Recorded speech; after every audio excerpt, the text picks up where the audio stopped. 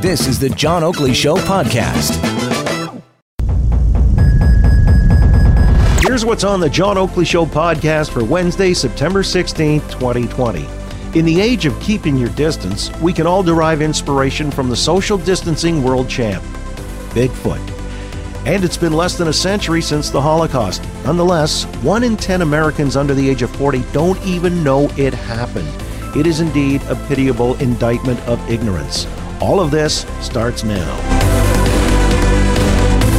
In North Carolina, in McDowell County, they've done something to attract the tourists or to make people tourists in their own town. Apparently, it's the Bigfoot scavenger hunt. What's that all about? Let's find out. Joining us on the line right now is the Public Information Officer for the town of Marion in North Carolina, Landis Hollifield. Landis, how are you this afternoon? I'm doing well. Thank you so much for having me, John. Well, I appreciate you coming on. I'm kind of curious. I mean, when we saw this, the Bigfoot scavenger hunt, I guess you're in the mountains there. Is that kind of Appalachia, part of the Appalachian chain? It is. Marion is located in the Appalachian Mountains, just about 35 minutes east of Asheville, North Carolina. Okay, well, there you go. We know where you are, and this is something then that I guess Bigfoot, he's never been seen, or rarely seen anyway, sometimes photographed grainily. So you've got a scavenger hunt, the Bigfoot scavenger hunt. What does that involve, and what is the point or purpose behind this thing? Well, the idea for the scavenger hunt came actually when we had to cancel our Bigfoot festival. The city of Marion, for the last 3 years, has held a Western North Carolina Bigfoot festival. The first year it drew 30,000 people, and the second year it drew 50,000 people. This would have been the third year, and we expected even more people to come. But with COVID, we had to cancel. But then we got to thinking about Bigfoot and his characteristics. And we thought, he's the best social distancer in the world. He may be the social distancing champion. That's true, right? Nobody's ever come close. Exactly. So the tourism agencies and the local towns and businesses got together and started talking, and we created a scavenger hunt with more than 40 stops along it. Now, you don't have to go to all 40 stops, but at each stop, there's actually a painted symbol on the window, and it may be Bigfoot related or related to the business or company that it's painted on their storefront. But all folks have to do is get their families, go on Main Street or into Old Fort or the surrounding areas, snap a picture of those symbols. Once they have 10 photos of those scavenger hunt symbols, they can actually enter to win a vacation package, and they can come visit beautiful Marion, North Carolina, enjoy a meal and then some attractions. And there are 3 of those prizes. So everyone that enters the contest can actually get a chance to win those prize packages. Wow, you're already enticing me. It's like you're teasing me here with the opportunity, but I can't cross the border now because we've still got this thing that says, we're kind of in a quarantine here. But listen, this is an interesting way of enticing people to visit local businesses or locales and, generate some traffic. Businesses, I'm guessing, as all places seem to be hurting right now. Is it difficult to get people to frequent establishments in your community? It is. Like everyone else, there's limited capacity at businesses allowed right now. So businesses are hurting, especially during what was off hours before COVID. So this is a way to get people in the downtown and around the county during those off hours. Saturday at 2 o'clock in the afternoon is not popular for restaurants. But after speaking with one of the restaurants this week, people had actually come into their establishment early last weekend, wanting to know more about the scavenger hunt that started on Monday. So we're starting to see real results. Our visitor centers here have handed out more than 150 individual packets during the first 3 days of the scavenger hunt because they offer paper handouts for it, but it's also available on the web. Landis, how big is Marion, North Carolina? Marion, North Carolina has a population of 8,500 people. Ah, there you go. Well, you see, this is a community initiative. By the way, the Bigfoot hook is kind of an interesting one. I mean, and as you say, he may be the social distancing champion of the world, but somebody had the idea that a Bigfoot festival would be a pretty good attraction. Why Bigfoot? I mean, have there been any purported sightings of Bigfoot in the mountains around Marion? Actually, there have been quite a few. If you Google Marion, North Carolina, and Bigfoot, you'll come across quite a few articles. We have a Bigfoot investigation team here, and their name is Bigfoot 911. The 911 part comes because they're all former, like, EMS workers, emergency service workers, and they just had this as a hobby. We've got a local lake that they hunt around, and they have sighted the big man himself quite a few times, probably over the last 5 or 6 years. The local newspaper here even has a story coming out in the near future about a couple who were at a local dollar store and looked across the road, and they snapped some pictures of what they perceived as Bigfoot. So we've had quite a few sightings around here. Oh, all right. I'm sure it's possible it could be a moonshiner who forgot to shave, but anyway, that's fun. The Bigfoot scavenger hunt. Very good. Yeah. And it'll give us a reason to also Google and see what's going on in Marion. I'd like to see exactly those pictures, the grainy photos of Bigfoot in the mountains of North Carolina. Well, good on you, Landis. Thanks so much for joining us and sharing those stories with us. Good luck and keeping the businesses thriving there during this time of pandemic. Stay well. Well, thank you. Come see us when you can. Okay, well, that'll be something when we're driving through those parts down, I guess, I-95. Landis Hollifield, Public Information Officer for the town of Marion in North Carolina. You know, the under 40 crowd is missing a lot of information, and I don't say that in a disparaging way or disrespectfully. It's just that there's a survey out of the U.S. now, and it shows that adults under 40 have a, quote, worrying lack of basic Holocaust knowledge. More than 60% failing to realize that 6 million Jews perished in the slaughter surrounding the Second World War. This survey also goes on to show that more than 1 in 10 of those who were asked had never even heard of the word Holocaust. It's like, really?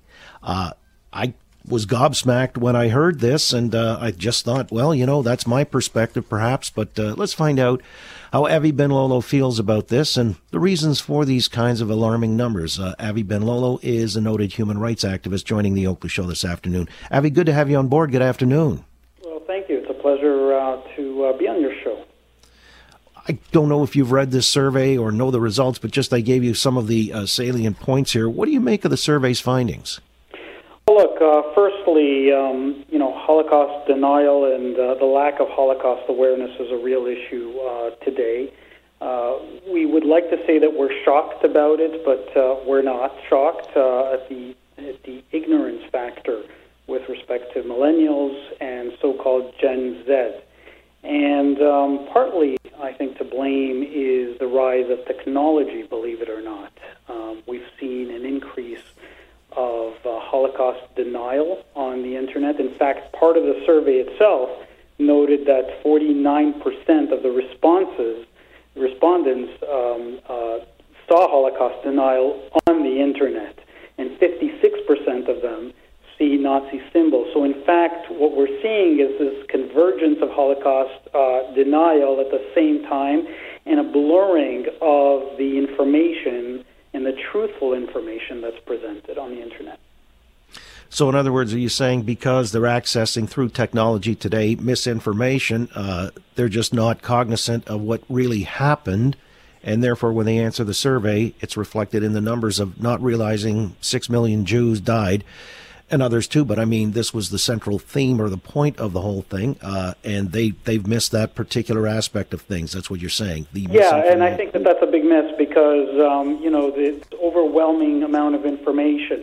Look, there's Holocaust denial websites that are set up in order to blur the numbers. So, for example, one of the answers in the survey think that only 2 million, and I use the word only because 2 million is a huge number in and of itself, but 2 million Jews were murdered in the Holocaust, and so that's usually presented in Holocaust denial websites where they actually try to diminish the numbers of people who were murdered in the Holocaust. Some of them even say hundreds of thousands as opposed to 6 million. And so, one of the factors that we have to look at as society is how is the information presented, the false information that is being disseminated via the internet, who's looking at that information, and the bigger question is how is it that we can properly impart on the new generation, particularly Generation Z that's defined born after 1996, and is used to technology, how can we impart truthful information to them so that they understand the facts? Well, this is the question, too, about the broader implications of the survey and what we extrapolate from that. I mean, the old adage about lessons of the past, if you don't know your history and you forget it, is there a risk or a danger of that? You've cited that, there have been rises in anti-Semitism and the way that's been meted out. Do you see this as a dangerous development? Perhaps we're entering a slippery slope here. Well, that's an excellent point, because there is an increase in anti-Semitism. We're seeing it both here at home in Canada and in North America in general. Particularly, we're seeing the neo-Nazi white supremacist ideology increase. And so it's not surprising, again, because of the influence of social network, plus the influence of a lot of friction in society that we're seeing today, a lot of animosity between people, and that's giving rise to this level of anti-Semitism, really not seen for 75 years since the Holocaust. We're seeing the same thing in France. Violent anti-Semitism taking place in France on a very regular basis. Even in Germany, where the Holocaust was given birth to, rising neo-Nazi, white supremacist, alt-right, right-wing groups who are increasing and becoming much more vocal. And it's shocking that this can happen once again. We witnessed, the murder of 6 million Jews and millions of others. And in total, the Second World War, as we all know, over 60 million people were killed.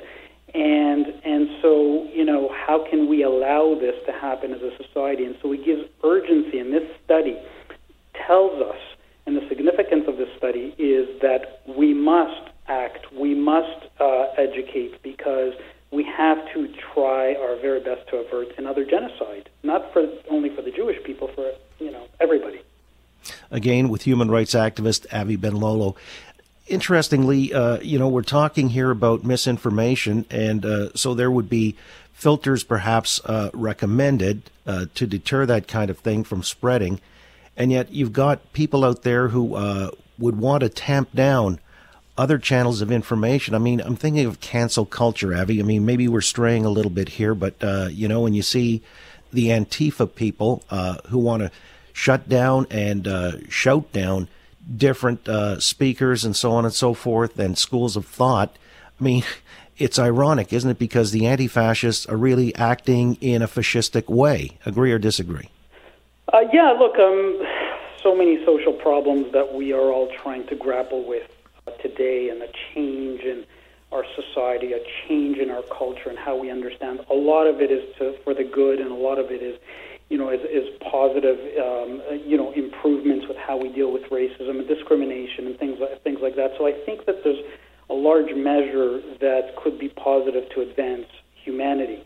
So that's good. On the other end of things, I think we have to make sure that the structures that we have today, many of them are quite significant. We've seen, for example, statues on the street toppled over. And so things like that we have to look at and critique very carefully as a community and as a society, and say, how is it that we can use this as an opportunity to educate? To educate about this particular person who others may have some angst against, and really understand historically what transpired and how is it that we can improve things in the future. And so I'm a strong advocate of that kind and that form of education as opposed to pouring out on, with violence and that kind of thing. We have to talk to one another. Understanding history, that's where we started with the survey out of the U.S. of A. and the adults under the age of 40. Worryingly, more than 60% don't understand the Holocaust and that it victimized 6 million Jews and others during the Second World War. Astounding. And Avi, I appreciate you coming on and contextualizing and offering insight, and look forward to talking down the road. Thanks so much. Thank you. It's a pleasure.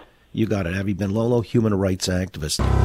This has been the Oakley Show podcast for Wednesday, September 16th, 2020. You can listen live weekday afternoons from 3 to 6 Eastern. Turn the dial to 640. Listen live at 640toronto.com or search the name John Oakley on Spotify or wherever you get your podcasts.